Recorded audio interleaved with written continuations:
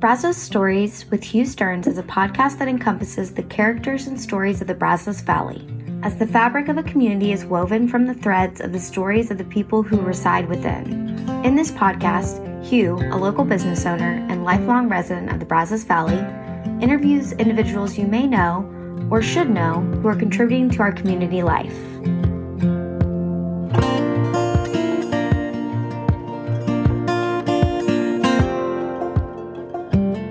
The mission of this podcast is to tell the stories of the Brazos Valley that will create a strong sense of community in a way that builds bridges across the divides. Our goal is increased understanding and empathy. We do this because our mission at Stearns Design Build is to design and build health and happiness. We seek to do this in the homes of our clients and in the broader community as well.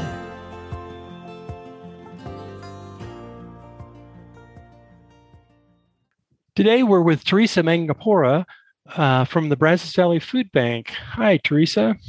Hello. We want to get to know you and your story and the story of the food bank. Let's start with you. Where did you grow up? This might be a surprise. I'm from Flint, Michigan. That's interesting. I am from Flint, Michigan, and still have family there. Not so many right in the city itself, but maybe more in some of the suburbs. But yeah, long history in Michigan. And I'm here in this area because of my spouse. Yeah. So we'll send them some bottled water, eh? Yeah. Bottled water. I mean, the water situation was definitely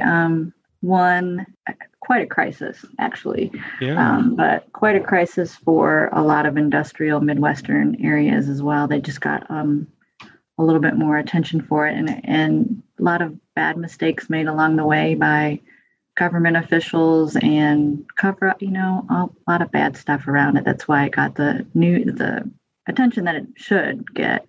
But Flint also has other issues besides the water, but there's a lot of good people trying really hard to bring it back, just like folks in Detroit. So I'm definitely not going to badmouth where I grew up. Yeah, definitely. Isn't Michael Moore from Flint? He's not from Flint proper. He is from a suburb. I always like to tell people that, but yes, he is from the Flint area. And his story was very much based on the exodus of General Motors and what that did to working class blue collar workers, of which I have a lot of that in my family. So yeah, sure. I'm very familiar with that. Never got to meet Michael Moore, but yes. Yet. No. I don't think I'm not important enough, I don't think, for him anymore. So. Well, so tell us about growing up in Flint. What was that like?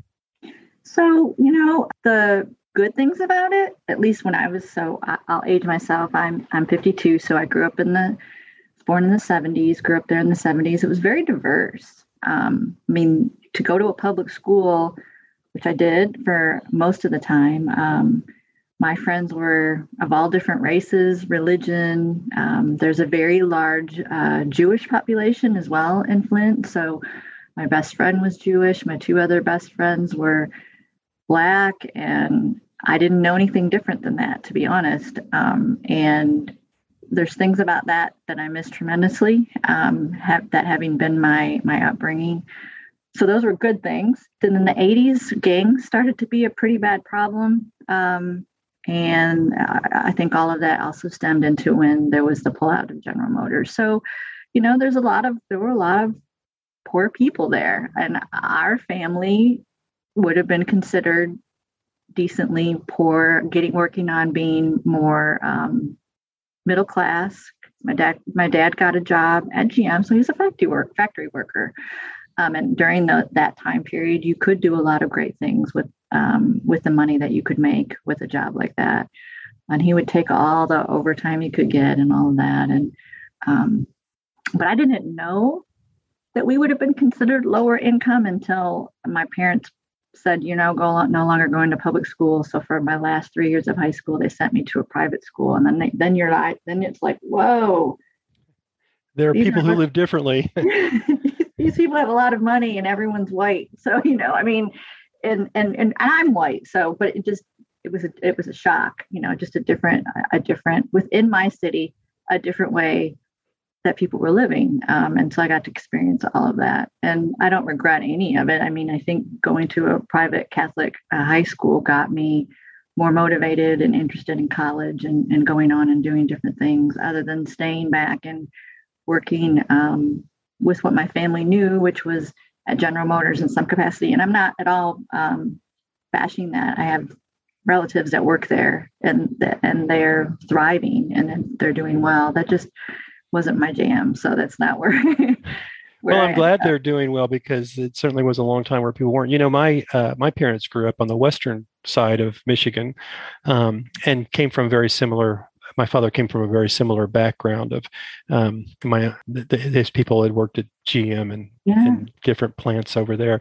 One of the things about Michigan that I don't know that everybody knows, but the food that comes out of the ground in Michigan is so wonderful. Yeah. It's that glacial till, the tomatoes, the berries, everything just tastes so good. Yeah, that's interesting that you bring that up. My mother's father always had a big garden, and tomatoes were his thing. And it was literally just like picking it like an apple, and you would just eat it like just. And there's a saying kind of that you can just kind of throw anything in the ground in Michigan and it'll grow. It is a lot easier to grow things, but yes, fresh. And my grandmother canned a lot. Yeah, you're right. Absolutely. You can grow a great bounty in Michigan. And it tastes different. Yeah. Yeah, it tastes those tomatoes. You know, I grow tomatoes here, and it's never disappointing. Growing things is always wonderful, but yeah, man, anything for a Michigan tomato, that's for sure. It's been a long time for me too. Yeah. Yeah. Okay, tell us from high school till you got to the Brazos Valley, what was going on?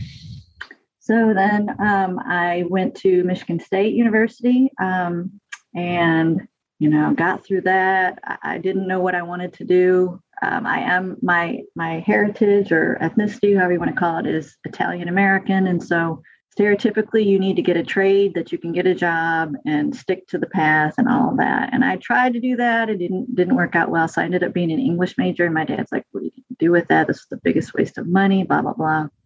Thought I wanted to be an attorney, a lawyer. Don't quite have the right skill set for that, but that passion for justice was where that was taking me to that. But since I didn't really know what I was going to do after I graduated, I stuck around in East Lansing and worked for the Michigan Humanities Council, which introduced me to nonprofit and grant making, which was kind of exciting. Then, things happen. You meet someone you like. So I met my husband and he's a pretty smart guy and went to Cornell. And so we moved over to Ithaca, New York, so he could get a PhD. And while I was there, I figured I really wanted to go into social work.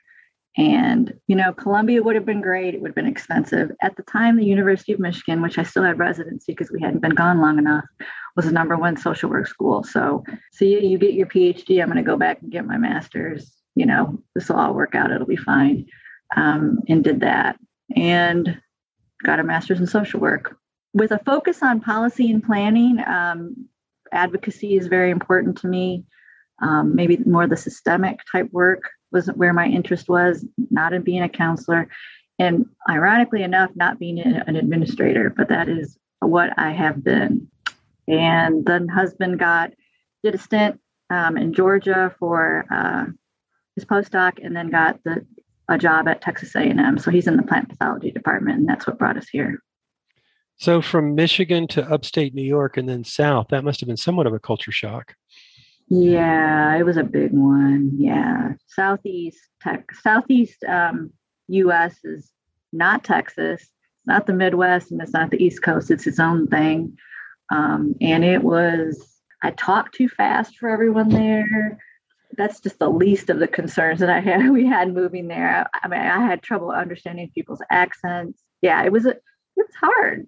And at the time I was weird. I used to wear my hair in like a crew cut, short haircut. My husband and I don't have children. And so people didn't know what to think of me. That's just the truth. But I was like, that's your issue. Right. I'm just here to do the work that I'm doing. And fortunately for me, they took a chance on me. I got to run the the equivalent of the Rape Crisis Center and the Child Advocacy Center was under one nonprofit. And that's what I did the 3 years that we were there in Georgia. And it was an amazing, challenging, difficult, all those things wrapped together experience, but wouldn't trade it for the world. Yeah. Yeah, that's an interesting aspect of what you do. I mean, I'm sure it must be rewarding. It's certainly needed, but it's also hard to work in poverty and such the worst parts of their lives, and those are hard things to do. How do you have how do you manage that? Probably not as well as I should. Especially when I was in the position in Georgia, I was young, and the systematic issues and the injustice just really got to me, and people not acting the way they're supposed to. And I don't even mean like perpetrators of someone who's perpetrating violence. I mean the legal social system, injustice, everyone, just things that you think are supposed to happen because it's the United States, and it's just not working out the way it's supposed to. And those are always hard lessons, but they're obviously needed lessons for all of us. So I took a lot of it home. I run. I haven't been doing as much of it lately. Just, I don't know why. I can't explain it, being busy, but running is my stress reliever, my endorphins, whatever you want to say, helps with the endorphins. I like being outside. I actually enjoy being alone, but not too much alone so that I'm too much in my head. So running helps me. I've made a lot of some of my best work decisions, I think, when I've been able to work through things through my head, running. Yeah, no, I think all of us in the work in the nonprofit sector have to figure out that balance. And each, now that the position that I'm in now, I'm enough removed from it that it's not so much the individual stories that are going to, as they did when I was at the center in Georgia. We were a smaller and a leaner organization, so I was very close to the work. Here, it's more of the just politics, people not seeing things the way that we see them as what should be supported or what should be changed. It's those kinds of challenges that, and to be honest with you, the stuff that all businesses right now are dealing with, turnover, making sure our employees are happy, having enough money to pay people the right, more than a living wage, all of that. Those are the things that are heavy on my mind. Right. I can certainly relate to all of that. And you certainly run a much larger organization than I do. And you've been at the food bank for a long time. How long have you been there? 2005. Yeah. When I started there was 3.5 of us that worked there. And our budget was about $300,000, and now we're at 30 employees, and it's $3 million. So yeah, wow, that's some significant growth. And I don't like to say that is all. That is not me. I don't like to talk about me. In fact, I absolutely hate it. That is, we were a small food bank, and we were comfortable being a small food bank. But to be honest, we were underperforming. And by underperforming, I meant that there were more people that I was at all comfortable with the first day I walked in the door that were falling through the cracks. So me not being able to say no to every opportunity that comes our way is another problem I have. But it is where we've gotten to where we've gotten. And I've got some key people that work here that understand that that's important as well. So they've been along for the ride for a while. Yeah, that's certainly helpful. Yeah, that's interesting. And so that's a phenomenal amount of growth for any organization. Of course, we tend to differentiate private business and nonprofits, but I think, I'm in a business organization. I would love for them to let nonprofits in, because I just think there's so much to be learned between the two, and there's just so many similarities as well. So you've grown tremendously. So this is going to be hard to quantify, but I'm going to ask you to anyway. So you have a pool of need and you have a pool of resource. And since you've grown so much, I've got to assume that you've made that ratio far better, but still, what does that look like? What, for people who may not know, is hunger an issue in the Brazos Valley? Sure. Yes, absolutely. So there's the work that we do that is going to help prevent individuals from needing to wait in a line at a food pantry. And that work that we do here is still in its infancy and new. And so there's a whole lot of people that are not getting to be served in the programs that we have for that, because they're so very one-on-one intensive. by our staff and by the person that's looking to change their life that way. So that's going to take us a while to get on there. As far as the need, as far as hunger, there's pretty good data that we have on food insecurity for the entire population, as well as just the population of children by each county.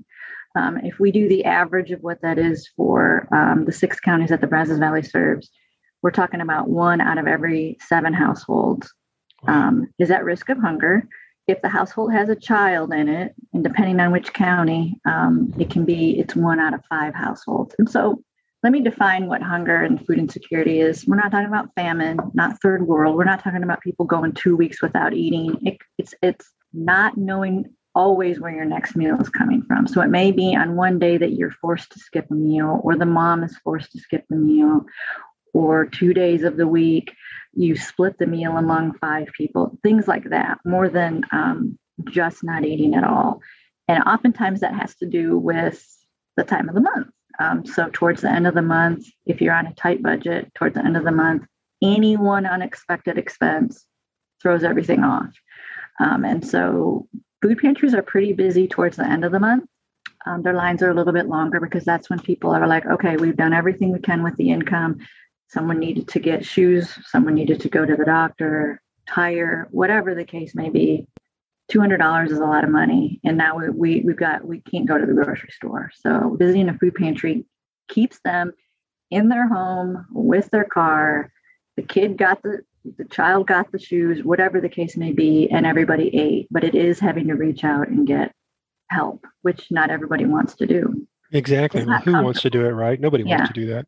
And there's a different kind of food insecurity, and I'm not sure that it should be even called food insecurity. I don't even know if it has a name, but people who are poor end up getting nutrition, in ways that aren't necessarily healthy, and then it exacerbates their situation because now they've got health issues that are very expensive on top of the other things. Can you speak to that a little bit? Oh yeah, absolutely. So, and a lot of food banks are speaking to that now. It has to do with, you're absolutely right.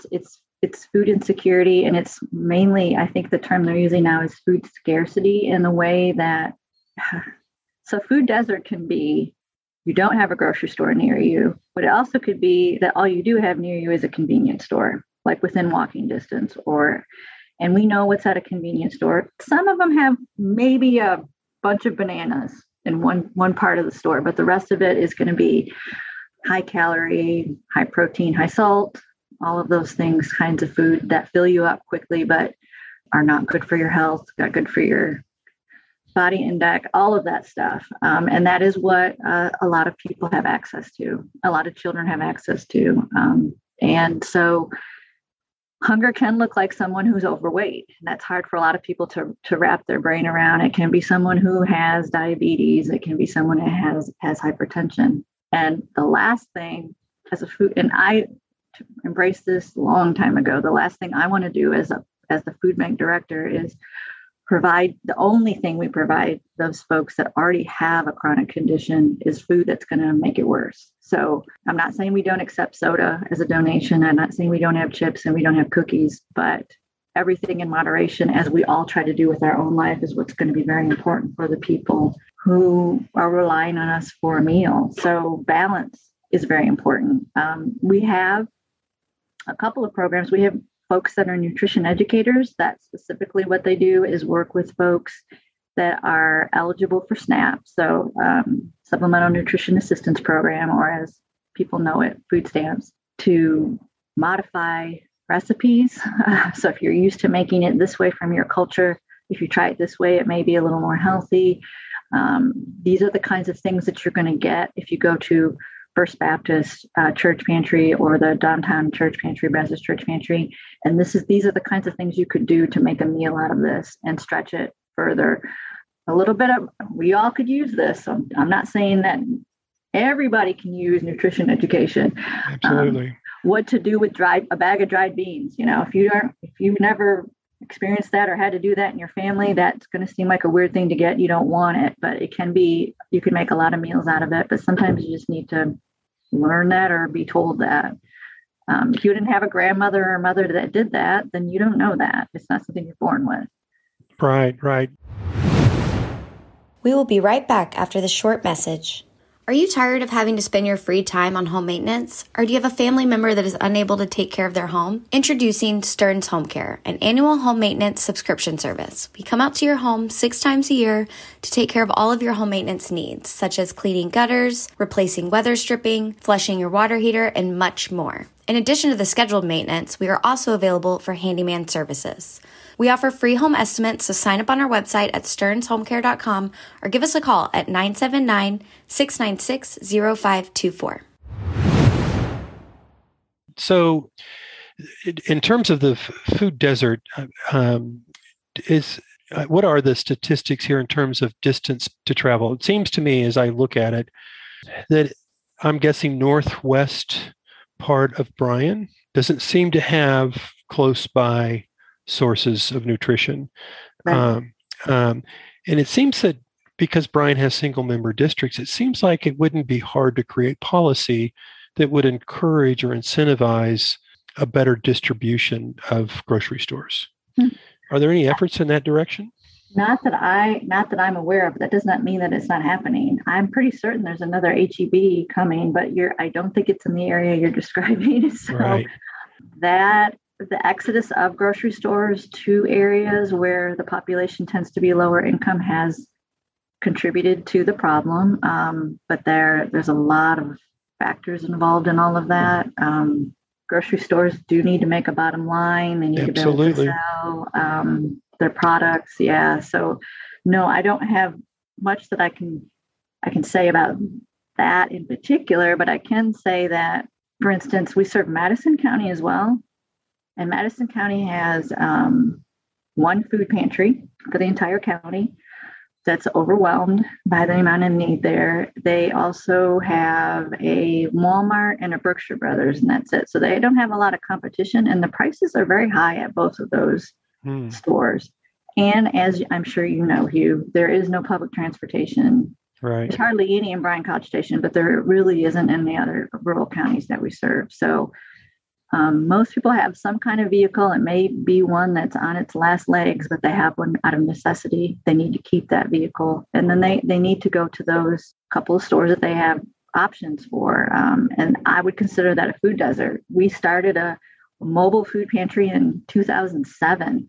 So we've been doing that now since 2007. Once a month, we go out to the fairgrounds and set up a makeshift pantry that cars drive through. And we've been doing it once a month since 2007 to add to supplement with that pantry, the good work that pantry is already doing. But they're not just a pantry. They're also the resale shop and the utility assistance provider and all of that. So, and interesting that you say that, some of our more rural counties don't like the acknowledgement. When we bring a mobile pantry there's an admission that there's an issue. And that's right. hard for some of the leaders to get behind. Yeah, and it's interesting. I think that is such a big issue because it's that concept of community. And, we always, and I believe it's true, in many respects, we have such a wonderful concept of community. When somebody is in need, if people know about it, they reach out. But there's a concept of community that we don't do so well at, and that is the sustainable things like saying, okay, we need to incentivize a grocery store. We need to make sure that we've got mass transit. I mean, a perfect example of this is the A&M students who all have most of whom have plenty of money and they live within close proximity. They have a fantastic bus system. Mm-hmm. The people who work at A&M have to come from a much further, and there's no bus system, essentially no bus system for them. So it's that sense of community that, hey, let's look out for everybody, that we seem to be missing. And I think it's an opportunity for us to develop and build that sense of community. And that has to connect to people who are creating policy as well.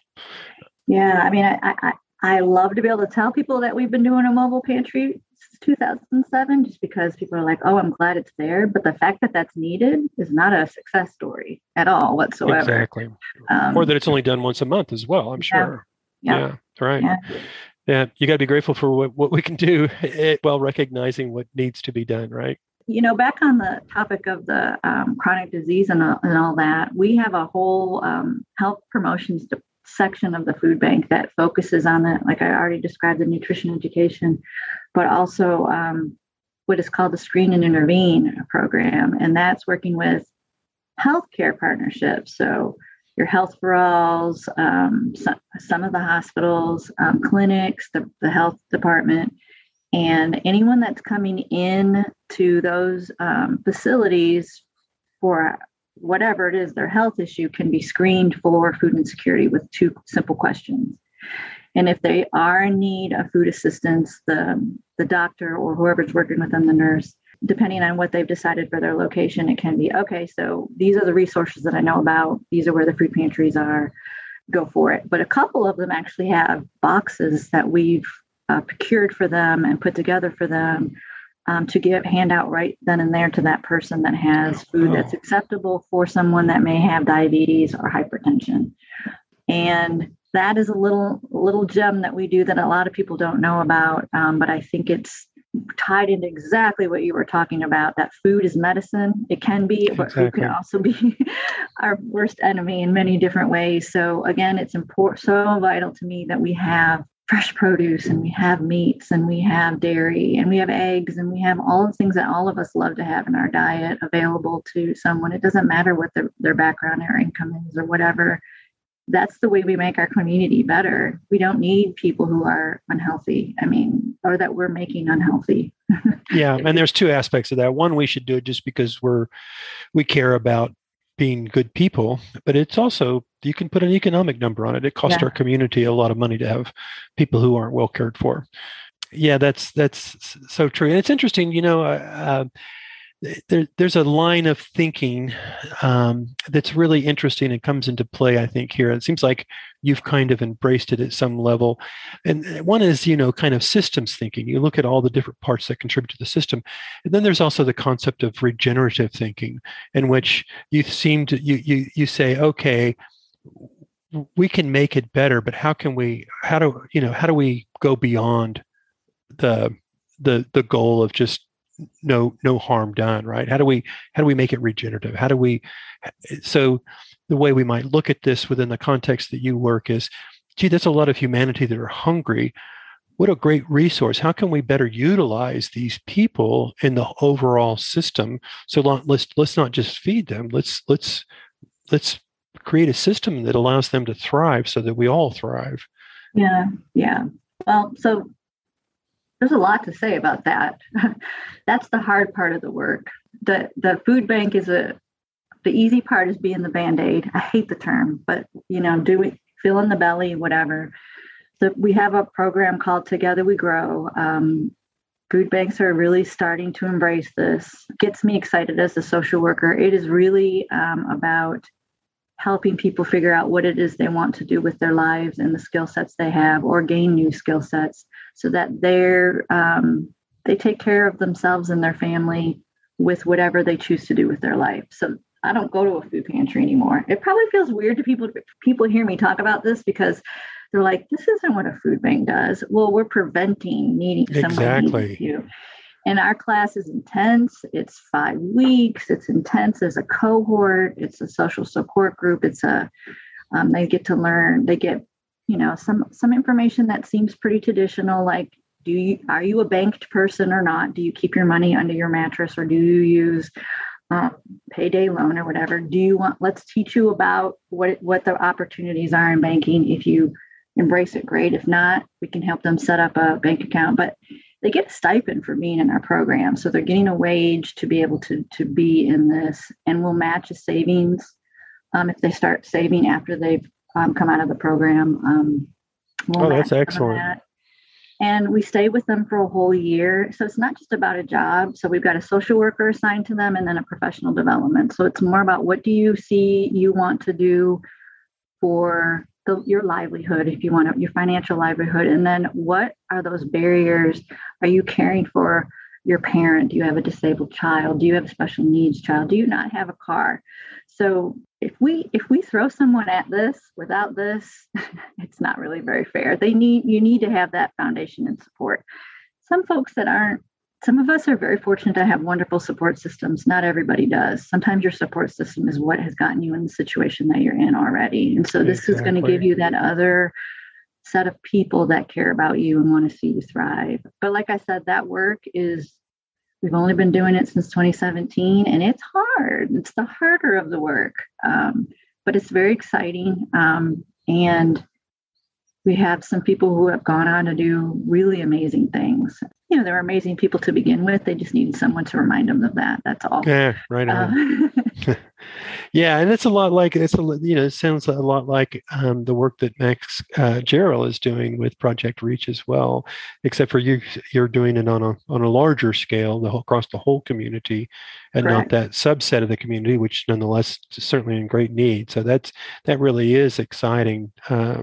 To see those kinds of things happen in our community. And of course, one of the reasons that we do this podcast is to build those bridges. So, people don't always, in our community especially, if you take people who haven't been up into North Bryan, they're just shocked. And I would have to say that the majority of people in College Station would be shocked to drive through those neighborhoods. And so I think that I'm guessing that part of this whole thing of creating better opportunities for people who may have had support systems that took them in the wrong direction is having cross access to the community, and that's beneficial in both directions. So it's really exciting to see those kinds of things happening. So the food bank was in place before you were here. How long has the food bank been in place? Since 1985. So in a couple of years, it'll be our 40th anniversary. Yeah, that's pretty exciting.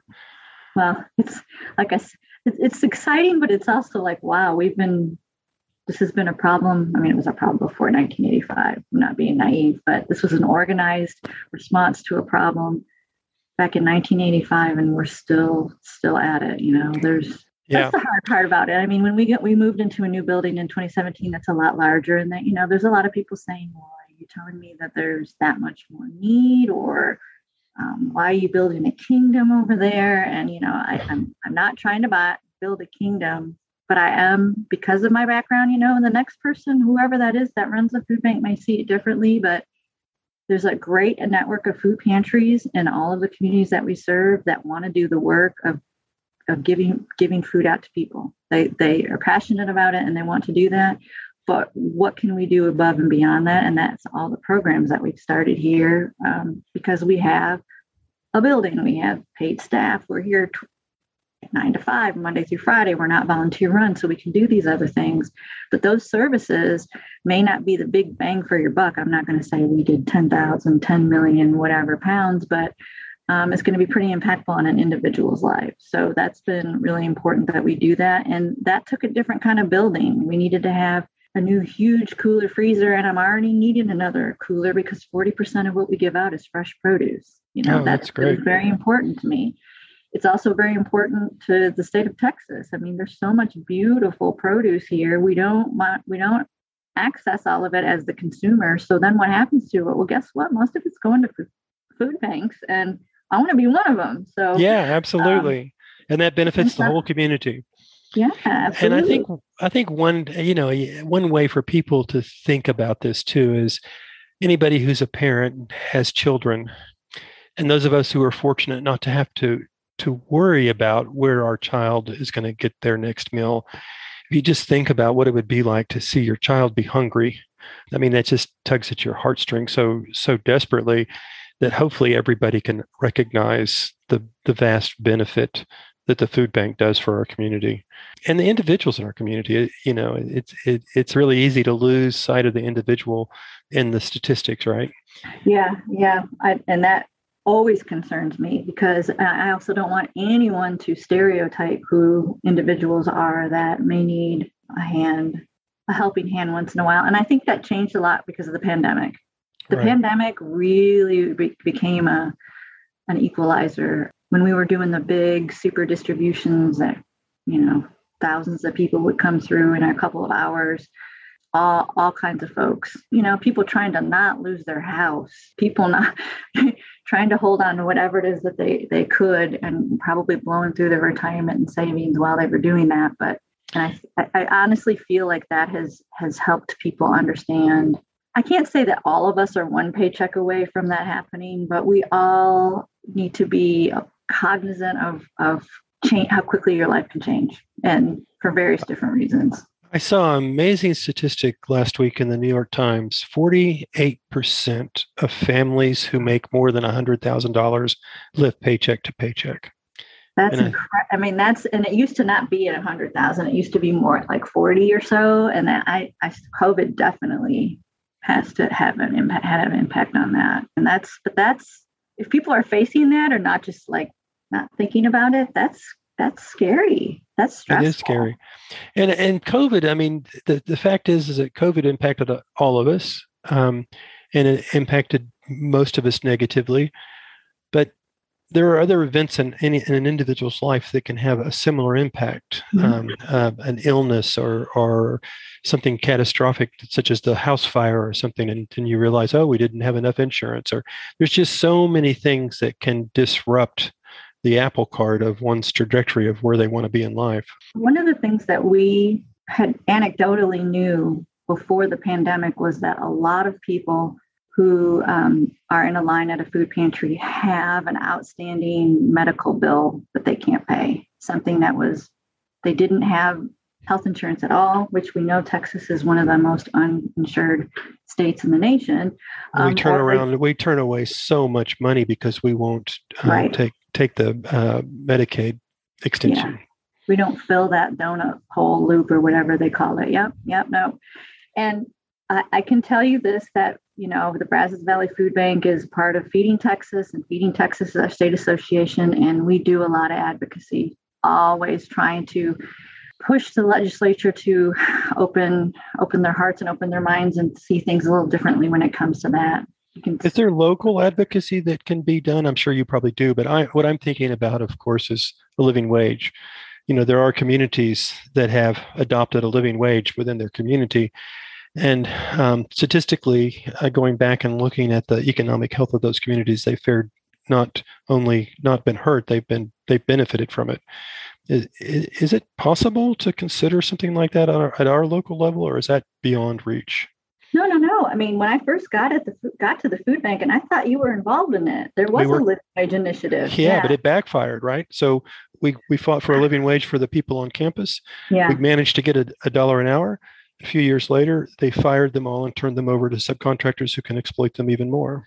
Yeah, and the other part that probably is a little more nuanced is that $1 an hour more threw some of them off of the government programs, which made it a little bit harder. Right. So I think it could be done. I think it would be important. There's already research. I don't remember who it is, but there's sites that you can go to that say what the living wage needs to be. What your living wage needs to be if you live in Bryan and College Station is primarily based off of how housing costs, which are pretty high here. And there's a lot of businesses that are not paying anywhere near that. So, but I don't, A&M is one employer. They're obviously the largest employer, and they do influence the great wages that most other businesses have. But, I don't think that's a fruitless effort. I don't know where to start on that. That's right. It's a mindset. It's hard to get people who have the bootstraps to recognize that not everybody's born with bootstraps. But it's very much tied into the state that our minimum wage is still the federal minimum wage, and if we're going to have employers that are going to pay that, what incentive does A&M have to pay more than that, which they do, but more than what they already do when there's other businesses out here that don't, so that's a tough conversation to have in this community, to be honest. It is. It was, when we made the effort, and it must have been, It was 2005 because I was in the video and I didn't know what I was talking about back then, and I remember thinking this community's got it going on. This is great. And then I remember hearing that people were getting kicked off of their food stamps and they didn't get their childcare subsidies anymore. And, just kind of the things that maybe we hadn't thought about as comprehensively as we would. Unintended consequences. Yeah. Yeah. Well, Right. And I mean, we weren't shooting for $1 an hour. We were shooting for a living wage, but that's all A&M would give. And then so you're doing tremendous work in our community for a huge section of our community that is often unseen. How do people connect with the good efforts you're doing? It really depends on the person's interest. I can tell you just this week, the kinds of conversations that I've had with my staff, we've got anywhere from Texas A&M professors that want to study where our food is going and GIS map it and where the need is and things like that. Cool. Also really exciting. Yeah, very exciting. To folks every day are in here in this building sorting through food. If that's your thing and that's going to be fun, or you have a group of people that need a team building event or exercise, but you really want to talk and have fun, it's easy work to sort food, but you can come and still catch up on family and friends and figure out what they're doing and make it a pretty recognizable impact. You'll walk out of here seeing what you were able to do, and we can explain to you where it's going to go. Oftentimes, there's been times where people were like pulling an order for us together, and it was going on the truck and going right to Franklin right there at that moment. So, if you hadn't been here today, those families in that community may not have get fed just because you helped us pull some boxes together. It's that crucial. It's that vital. But we also have folks that are very interested in being a little bit closer to the folks, the people, the faces, as you describe it, And so when we do those mobiles, if you're willing to go drive an hour and stand out in the elements, whether it's the heat or the wind or the dirt, you're going to be putting food directly in people's cars. And I love to have almost every one of our board members and staff members go do that, because it is eye-opening. But it's also reminds you why we do what we do. If your job here is pushing paper, which someone's got to do that, you're going to remember why you're pushing the paper, because you're going to see people lining up 3 hours early for your box of food that we have that you think, wow, is that really worth 3 hours of wait? Well, yeah, it is to about 200 people every time we go out there. So, So volunteering, donating, being on the board, so that there's governance opportunities. So what about, let's take a couple of scenarios. Some people have the means where they don't necessarily have the time. I assume they can make donations. Is that correct? Yeah, absolutely. So, on our website, you can donate all the time. We have lots of people that like to just have a donation every month. That's easy for them to do. So it can be reoccurring. It's painless. They're not the kinds of people that want to go to an event. They're not the kinds of people that want to respond to direct mail, and that's totally fine. We do some events. Our events are a little more, provincial. They're not fancy. We don't have galas, things like that, because it doesn't quite, to me, fit our image. But we have a few of those throughout the year. And that is, that's some people love to do that. And that's when they want to give a lot. Right down to kids, instead of getting presents at their birthday parties, having people bring canned goods, and then the family bringing the canned goods over. There's so many people doing food drives for us, and that can be churches and it can be student groups are needed. What about team building activities? Say there was a small company, let's just hypothetically say they were like remodeling company, or what might the opportunities look like to do some team building? So when I talk to you about the special programs that we do, we end up making a food box or a food bag item that has to be assembled. And so those are all done. Like, for instance, there's 1,700 backpacks for kids that go out every week. Somebody's got to put those together. So we have mini assembly lines, back to my day from when my dad was in the factory, where groups go around. You're going to put 2 of this in there, 1 of this in it, go around, and you just make as many as you can make in an hour with the team. And like I said, once you've done it once, you don't have to think about it anymore. And so then you get to hear all the excitement with the group of talking. How's your daughter? How's your mom? Did you meet your deadline at work? Things like that. But then at the end, you're going to see you've made this big pallet of, 1,700, 300, whatever the case may be, bags specifically for a child for the weekend. And we're doing that almost every Saturday with groups. And we have a couple of evenings during the week because, the kind of group you're talking about is working during the day. So they can't necessarily come during that time, but we want to have opportunities outside of that for people to be involved in that as well. Right.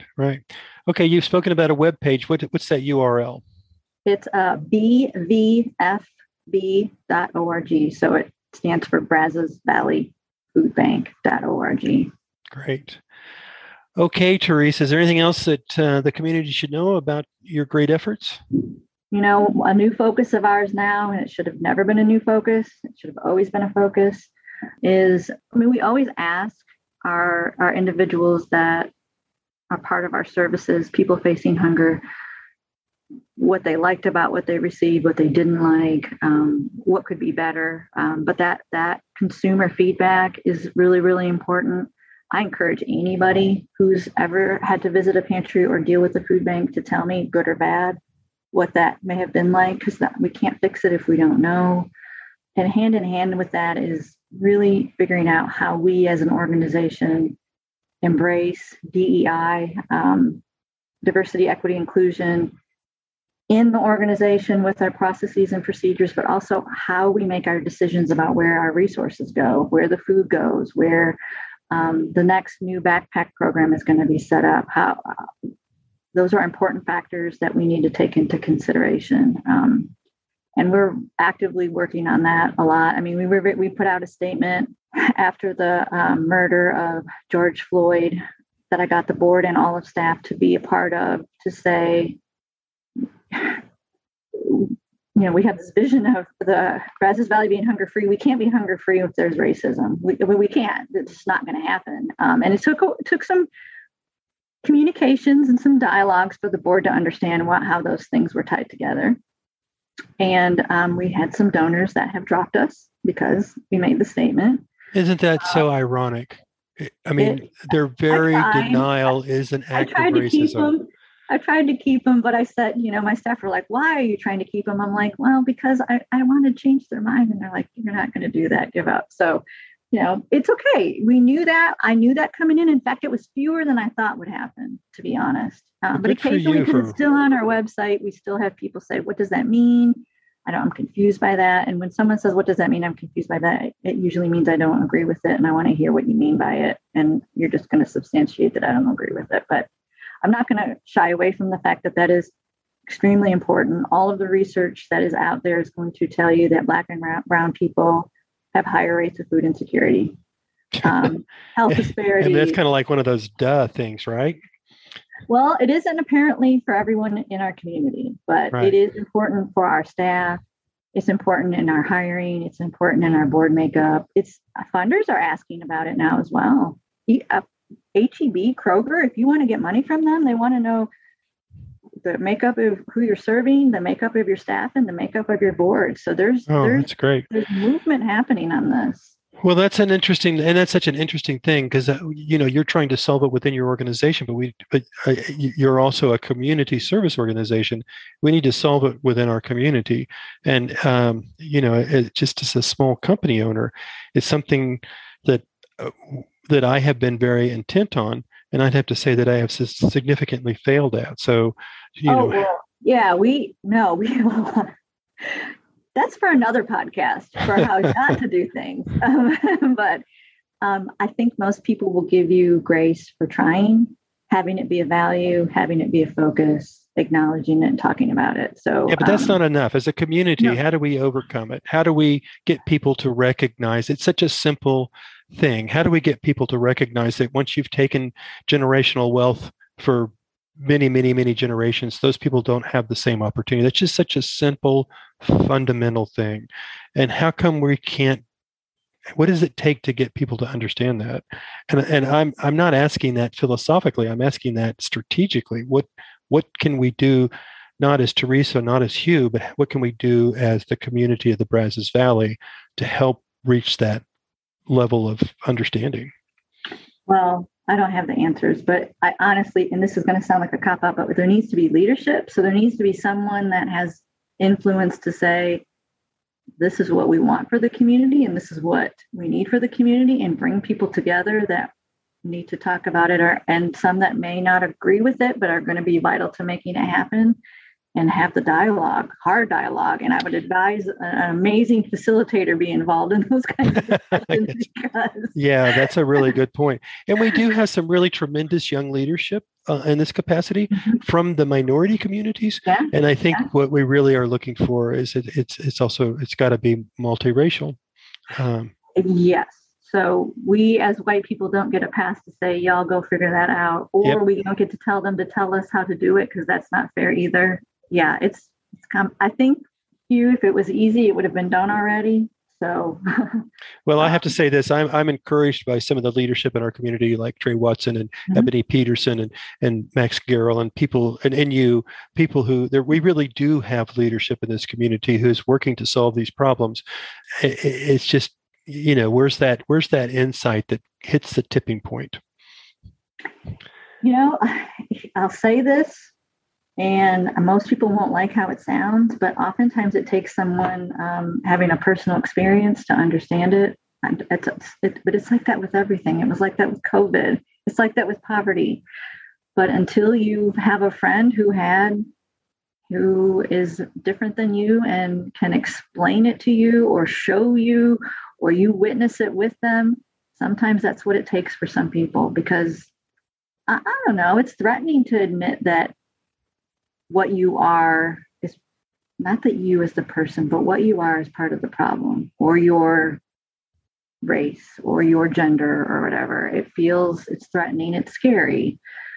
Obviously, I know that once you can get past that, amazing things can happen, but getting people past that point can be a lot of work. It's such a small step from there to saying, we have an opportunity. But I remember that even from my work in sexual violence, because in Georgia, I can say things about living in Georgia was difficult, but the police academy, and maybe they do it here, I don't do that work here, but the police academy, all the new recruits there got trained by me on issues of how to work with someone who was a survivor and how not to. And that whole idea of it being power and control, any kind of violence is, doing in the spectrum of where the violence is on that, and going through that with all of them, and then understanding that a man could be raped and all the jokes and all that, but really having those conversations, I would say probably 1 out of 50 of them would be like, aha, they had the moment. Right. But we got the opportunity to do that every time they had a new batch of new recruits. I'm guessing you still have that opportunity in a different capacity. I'm guessing that when people hand food to people who aren't necessarily getting a meal all the time, that has a big impact. Yeah, it does. It's just, I look at things, yes, we're doing that, but to change the system so someone doesn't need to get food handed to them is going to take people in different positions of power. And Hugh, this as you go up, there's fewer women, there's fewer people of color. So then you're going to have more of the resistance to the mindset of what we're talking about. So one of the cool things about our organization is as soon as you hire somebody pretty decently high up that it doesn't look like you, they get to hire people, the makeup of your organization changes. And so there's a lot of that happening at the food bank. And it's been incredibly fulfilling for me to see the different perspectives that come with in everything that we do here, even to what makes a driver's job makes it so that someone's going to want to stay here and not go work somewhere else because word on the street they get this over there, to nobody knows what to do with that donation that came from the Valley. We don't even know what it is. We need some recipes for that. And if you're definitely going to send it to this particular location, which is highly white, they don't want it, or over here where most of the people that visit are Hispanic, they're not, whatever. It's right. It all plays into it. We don't want to waste food. We don't want to waste resources. We don't want to give people stuff that they don't want or don't like or can't use. So it's all interwoven into, honestly, if we really think about it, in all of our lives, but it very much is in the food bank. It's so exciting. I remember when you got the position and you were so excited and thinking about the opportunities, and to now hear everything that you've done, it's a success story, I think. I know you must feel like you've got to keep going. There's so much more to do, but what you have done is really tremendous. And our whole community should be very proud. Well, thank you. I've had a lot of wonderful board members, a lot of great staff, and we have a lot of great volunteers. Some that come almost every day, have been for years. You don't get to hear them on the podcast, but they're the ones picking up the bread at HEB and Interact. I mean, they could be doing something else. So that's the one thing that I think, moving from a anti-violence work to food bank, I thought, what am I going to, that's so different. But what's so great about a food bank is it is a community organization. Like, we can't do what we do without a lot of help from the community. And as we've described it, most people can figure out a way to get involved with whatever works with their income, time, skill set. Well, great. Well, thank you very much for spending time with us today, Teresa. We're clearly you're capable of creating enough growth that we're going to have you on before too long again. So I sure look forward to that. Okay, Teresa. Well, thank you very much. It's been a pleasure. Yeah, thank you. Okay. Bye-bye. Bye.